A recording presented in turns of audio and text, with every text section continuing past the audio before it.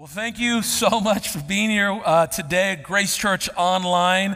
I'm so excited to be with you. And happy 4th of July weekend. I pray this weekend is refreshing and refueling for you and your family. I hope you have a great weekend.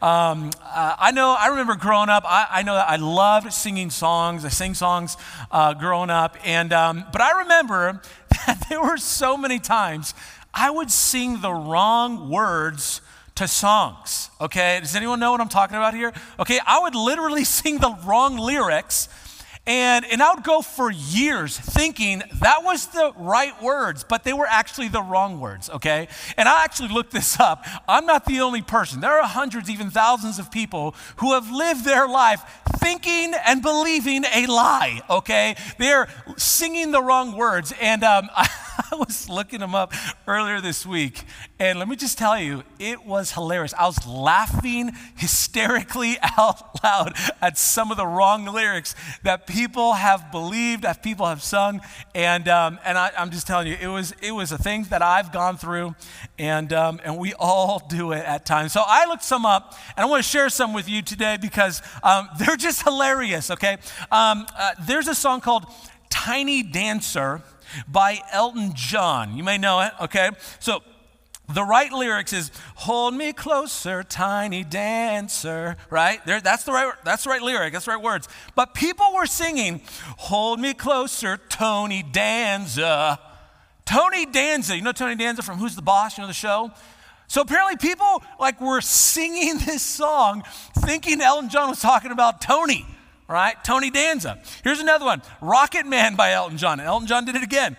Rocket Man. Okay, so the right lyric, the right words was this: "Rocket Man burning out his fuse up here alone." Right? That's the right words. But people, this is hilarious. But people understood and heard this: "Rocket Man burning down the fields with Carol's bones." I mean, come on now. You know, sometimes we hear the wrong thing, and in the back of our heads, we're going, dude, that can't be right. But we still go with it, right? All right, here's another one. "Bad Moon Rising" by Creedence, Clearwater Revival, Creedence. The right words was this: "Don't go around tonight, well, it's about to take your life. There's a bad moon on the rise." That's the right lyric, okay? But the wrong lyric. People actually sang this song. Cover bands actually sang it wrong. And here's what they were singing: "Don't go around tonight, well, it's about to take your life. There's a bathroom on the right." There's a bathroom. So when you hear this song, you're going, okay, as the world inches closer to its end, making sure you know where the bathroom is of critical importance to Creedence, right? Come on. If you're not laughing right now, come on, you didn't hear me. This is funny. Okay, here's another one. I got a couple more. Here's another one. You remember the band Kiss, okay, the group Kiss. They sang a song called "I Want to Rock and Roll All Night." Well, we know the song. A lot of us know the song, but in the lyrics are, "I want to rock and roll all night and party every day," right? That's the right lyric. People kind of heard it slightly different. They said, I want to rock and roll all night and part of every day. So you're going wait a second, only part of the day? So we're going to rock and roll all night, but in the daytime, it's going to be only part, 11 to 3, that's it. Just part of the day, right? It's just, you hear this and you're going, this can't be right. You guys remember Gloria Estefan? She sang a song called "The Rhythm Is Gonna Get Ya." You know, "The rhythm is gonna get ya, rhythm is gonna get ya." You know that song? It's fun, it's great. I don't know why, but people heard, "Elizabeth's gonna get ya, Elizabeth's gonna get ya." So I'm going, Elizabeth is gonna get ya. That's clearly the wrong thing. Now listen, if you're Elizabeth and you had people running away from you and you didn't know why, it's because they thought you were gonna get them. I'm sorry, this is what people heard. And then of course, the Lion King movie, everyone heard the song when it opened up, and for whatever reason, that opening song in The Lion King, people thought it said, "Pennsylvania." It's not about Pennsylvania, okay? I know that for sure. And the right lyrics, I don't really know, okay? But I know it's not Pennsylvania. Here's the thing, we're in a series called "Lies We Believe." And many times we believe a lie because we've misunderstood something, we've misheard something, and we begin to say it over and over and over, or in this case, sing it over and over and over. And when you say something long enough, you begin to believe it to be true, much like song lyrics. And even though, it sounds a little off, in the back of our minds we're going, dude, that cannot be right. But that's what we continue with. We just continue on with this lie that we're believing. And listen, we're so sincere about it. When we're singing it or we're saying it, we're so sincere about it. And some people think that, man, it doesn't matter what you believe as long as you are sincere about it. But the problem with that is that you and I can be sincerely wrong. Sincerity does not validate truth. It just validates how you feel about what you believe. So today I want to talk about the lie that there are many ways to heaven. The lie that there are many ways to heaven. A lot of people believe this, that there's one destination, heaven, but multiple paths. And those who believe this may also think only a narrow-minded person would think there's only one way to heaven. But think about it. In our life, so many things we are narrow about. And we should be narrow about. Let me give you an example. If I go to the doctor, or when I go to the doctor, if he or she is going to give me a prescription, I want them to be extremely narrow about it. I mean, could you imagine if they just said, hey, Miguel, just whatever pill looks best to you, right? Whatever medication you feel is better, whatever flavor, whatever color, doesn't matter. As long as you really like it and you're sincere about it, go for it, man. It's okay. I mean, no one in their right mind would do that. And if you're the patient in this scenario, you probably would have the doctor report it. You probably would think, this is nonsense. There's no way I'm going to do that. And doctors and engineers and scientists and mathematicians and astronauts and so many other people understand that we have to be narrow about certain things in life, especially when it's about your life. You see, every single truth claim by default excludes everything else. And that's how it is. So being narrow in your thinking as it relates to your life is not an attempt to be unkind or disrespectful. Rather, it's an attempt to be accurate and clear and truthful. Why? Because your life matters. Your life is important. And this is why Jesus tells us on the Sermon on the Mount, he tells us when it comes to life, when it comes to eternal life, it's narrow.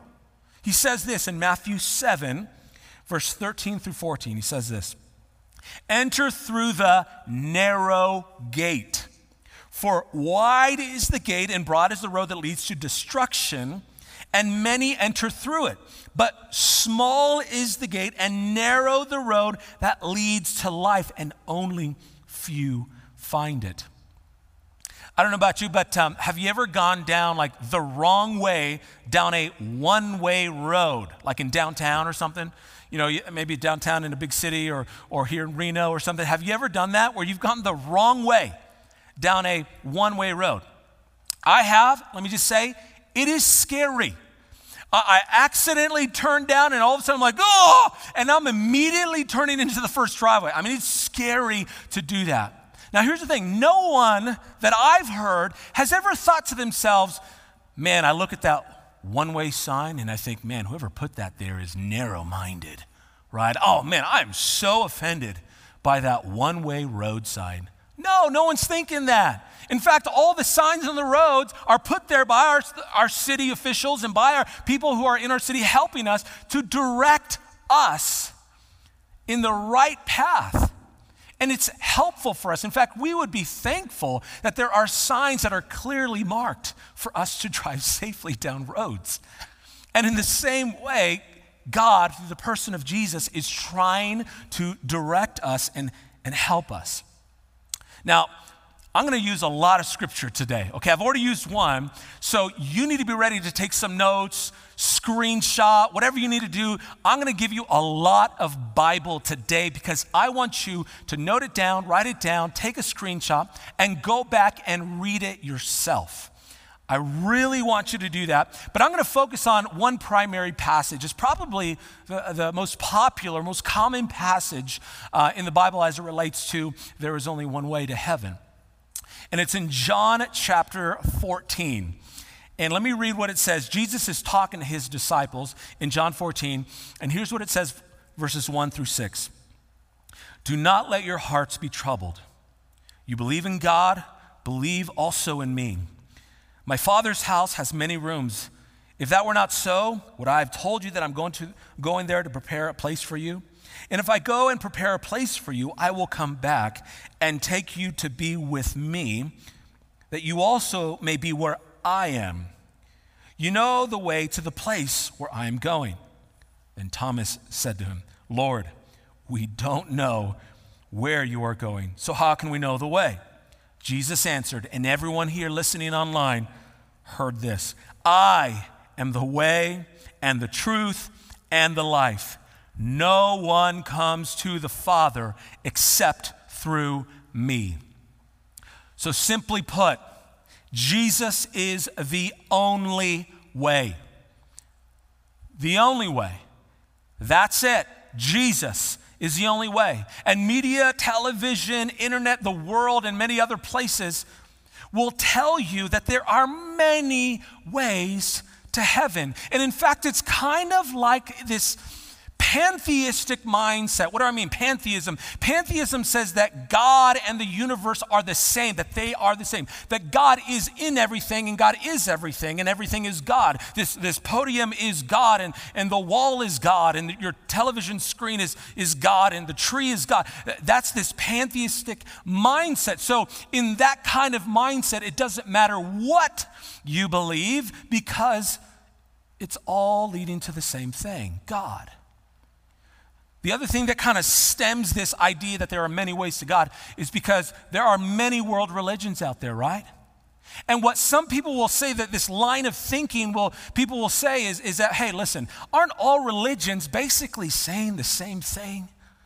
I mean, they all believe in God or a God, and they all have a form of worship. They all have a holy book of some kind. So all religions are basically saying the same thing, right? Let me explain it for you real quickly. Let me just take a few of the major world religions. So Islam, Mormonism, Christianity. Real quick, when you look at these three, when you see the views of God on each of these three and Jesus and people, you can see that it is drastically different, fundamentally at its core different. So Islam believes in Allah, which is God, but there is no Trinity in that. There's no God the Son, God the Holy Spirit. In Islam, Jesus is considered a prophet, but not God. A teacher, a prophet, but not God. In Mormonism believes in Elohim, or God of this world, and they are very, I would say, intentional about saying God of this world, because in Mormonism, God was a man on another planet and through celestial acts achieved this godlike state and became the God of this world. And then God had in Mormonism, God had relations with Mary and birthed Jesus and then birthed Lucifer. So Jesus and Lucifer are half-brothers in Mormonism. Christianity is totally different. Christianity says there is a God in heaven who has revealed himself through three persons: God the Father, God the Son, God the Holy Spirit, and he is eternal. From everlasting to everlasting, he is the great I am, the self-existing God. Now here's what happens. What we tend to do, what people tend to do is they will take these superficial similarities, even though there are core fundamental differences, and call it the same thing. And let me help you. That is a ridiculous conclusion. It's just as ridiculous as to say this. Listen carefully. It's just like saying this: all cows have four legs. all horses have 4 legs. Therefore, all cows are horses. Now, doesn't that sound ridiculous? Actually, in philosophy, it's called the undistributed middle term. It is a logical fallacy. It does not hold. It does not stand. Proverbs 14:12 says this: there is a way that seems right to a man, but in the end, it leads to death. Now, I know what some of you might be thinking right now, because I talked about it with my talking group of some guys on Monday night. And you might be thinking this, okay, if Jesus is the only way, then how were people saved before Jesus? I mean, were like all the people before Jesus just condemned to eternal destruction? Well, of course not. Let me just give you a little bit of insight with this. Genesis 15, verse 6 talks about Abraham. Abraham, some 2,000 years before Jesus. It says this in Genesis 15, verse 6. It says, Abraham believed, and it was credited to him righteousness. So you think about this, you go, okay, Abraham, thousands of years before Jesus, Abraham believed, and it was credited to him as righteousness. Now, I don't know about you, but you might have a credit card, and you might use your credit card more than you probably should. Come on now, that happens to a lot of us. But sometimes we put things on credit. Whether it's a car or whether it's a candy bar, doesn't matter. When you put it on credit, you immediately get that item, and you can take that item home and benefit from it immediately, even though technically you have not paid for it just yet. This is what is happening when he's saying Abraham believed, and it was credited to him as righteousness. Romans 3 talks about this. Romans 3 actually kind of confirms this whole idea and really kind of wraps it up. It's righteousness through faith, through believing in God. Romans 3:23, for all have sinned and fallen short of the glory of God, pretty popular verse. But in verse 24 and 25, it says that for God presented Jesus as the sacrifice for sin, the ultimate sacrifice, the payment. Finally, you're going to pay all the credit, right, that you've kind of loaded up until this point. The ultimate sacrifice for sin. And then it says this, listen, in verse 25, this sacrifice shows that God was being fair when he held back and did not punish those who sinned in times past. For he was looking ahead. Ahead at what? Ahead at the cross, the Messiah. For he was looking ahead and including them in what he would do in this present time. So even though Jesus had not died chronologically just yet, people who had faith in God and believed in him would still be saved through Jesus. So Jesus, as it is recorded in the Bible, in Scripture, all throughout, states clearly that he is the only way. And let me just say this for a second. Why would Jesus say this? Why would he say it like that? I mean, Thomas is just talking about, well, we don't know the way, and he gives this very profound answer. I am the way, I am the truth, I am the life. Why would Jesus give such a profound answer like that?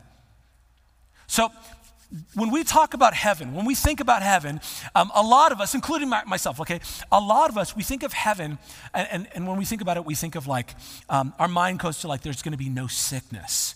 And all our friends that we've ever had on earth, we're going to see, and there's going to be all the food that you've ever liked, and all the leisure activities you ever enjoyed, and all the natural beauties you ever saw, and all the physical pleasures you've ever tasted, and no human conflict, no natural disasters, no face masks or COVID-19, right? It's just going to be awesome. And certainly Revelation 21 describes that there's going to be no more pain and that every tear is going to be wiped away. So certainly it is true, as it is described in Scripture, heaven is going to be, listen, a wonderful, wonderful place. But lean in real carefully. We often only think of heaven as a destination. We often only think of heaven as a destination, which is why the debate in the world is all about directions. to a destination. If heaven is nothing but a destination, a place, a location, then we're going to debate all day long about which way is the best way. Certainly, there's going to be many ways to get to the destination, right? That makes sense. But let me mess with your theology just a little bit, okay?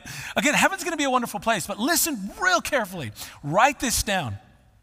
Heaven is less about a place and more about a person. Let that sink in.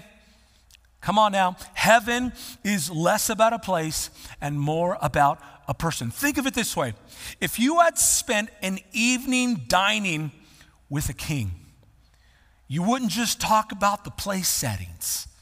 They might be awesome, right? Look at this spoon, right? I mean, they might be awesome. You might be like, dude, this chair is so comfortable, right? That's great. But if you dine with the king, you're probably going to talk about the king. When John was shown heaven and wrote about it, he recorded the details. But first and foremost, from beginning to end, he kept talking about Jesus, the lion and the lamb with great gravitas and beauty. So think of it this way. Heaven without God is like a honeymoon without a groom. It's like a palace without a king. Heaven is less about a place and more about a person. Jesus promised his disciples in the passage that I just read in John 14, he promises his disciples, and listen to the language, John 14 verse 3, I will come back and take you to be with me, that you also may be where I am. Heaven is less about a place and more about a person.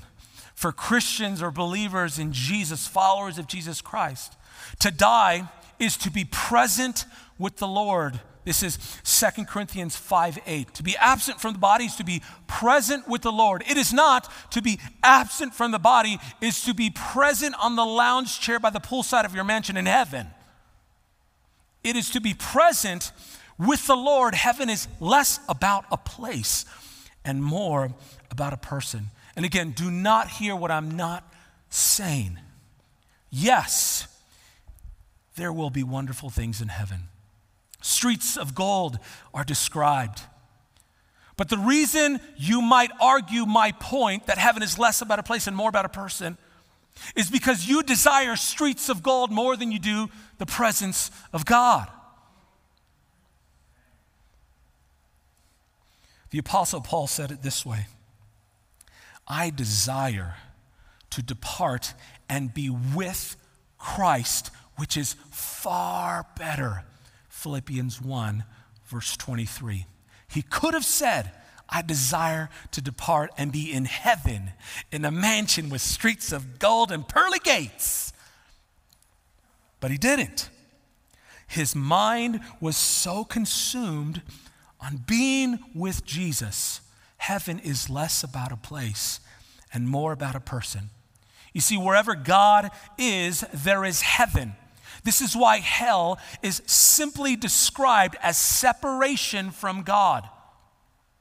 The presence of God is the essence of heaven. Theologian Samuel Rutherford said it this way, Oh my Lord Jesus Christ, if I could be in heaven without thee, it would be a hell.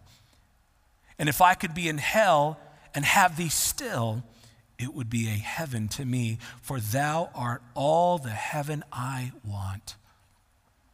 To be with God, to know him and see him is the central, irreducible draw of heaven. John 17, verse 3. Now this is eternal life. Streets of gold, pearly gates, mansions. Hold on a second. Well, no, that's not what it says. Now this is eternal life, right here. This is it, eternal life. That they know you, the only true God, and Jesus Christ, whom you have sent. Heaven is less about a place and more about a person. In the Old Testament, when there were the holies of holies, The only reason the Holy of Holies was holy was because God was present there. The moment God left the Holy of Holies, it no longer became holy. It was just a pretty room. If we knew nothing more than that heaven was God's dwelling place, it would be more than enough to make us long to be there. And listen, of course, we will enjoy all of these secondary, as I might say it, secondary gifts God gives us, but they will be derivative of God himself. And our happiness in them will actually be happiness in him. Jonathan Edwards, another theologian, he said it this way: the redeemed will indeed enjoy other things, but that which they shall enjoy in the angels or in each other or in anything else whatsoever that will yield them delight and happiness will be what will be seen of God in them. Psalm 36, 8 through 9. They feast on the abundance of your house, and you give them drink from the river of your delights, for with you is the fountain of life. The river of delight flows from and is completely dependent on its source, God. He alone is the fountain of life. And without him there is neither life, nor abundance, nor any delights. And you and I, we can imagine that we want 1,000 different things: streets of gold, pearly gates, mansions, a new body. But God is the one you and I really long for. Psalm 63, verse 1 says it like this: O God, you are my God. Earnestly I seek you. Here it is. My soul thirsts for you. My flesh faints for you, as in a dry and weary land where there is no water. God's presence brings satisfaction. His absence brings thirst and longing. So let me say it this way. Write this down. Our longing for heaven is a longing for God. Our longing for heaven, this I want to be in heaven, is really a longing for God. Being with God is the heart and soul of heaven. All our explorations and adventures and projects in the eternal heaven, and I believe there's going to be a lot, will pale in comparison to the wonder of being with God. So write this down. God's greatest gift to us is now and always will be nothing less than himself. God's greatest gift to us is now and will always be nothing less than himself. If there were many ways to heaven, then Jesus would not have had to die. For even he said while he was experiencing anguish in the Garden of Gethsemane, my Father, if it is possible, let this cup pass from me. But yet not my will, let yours be done. Matthew 26, verse 39. He's saying this: if there's any other way that is possible for mankind, people, to be in a right relationship with you, if there's any other way, if there are multiple ways, come on. If there is, let this cup pass. This cup of suffering, the cross, be taken away. But there wasn't another way. There is no other way but Jesus. Acts chapter 4, verse 12 says it this way: salvation is found in no one else, for there is no other name under heaven given to mankind by which we must be saved. Which means this: we don't have to wait for the there and after to experience heaven. We can experience heaven in the here and now in relationship with God through the person of Jesus. Heaven came down.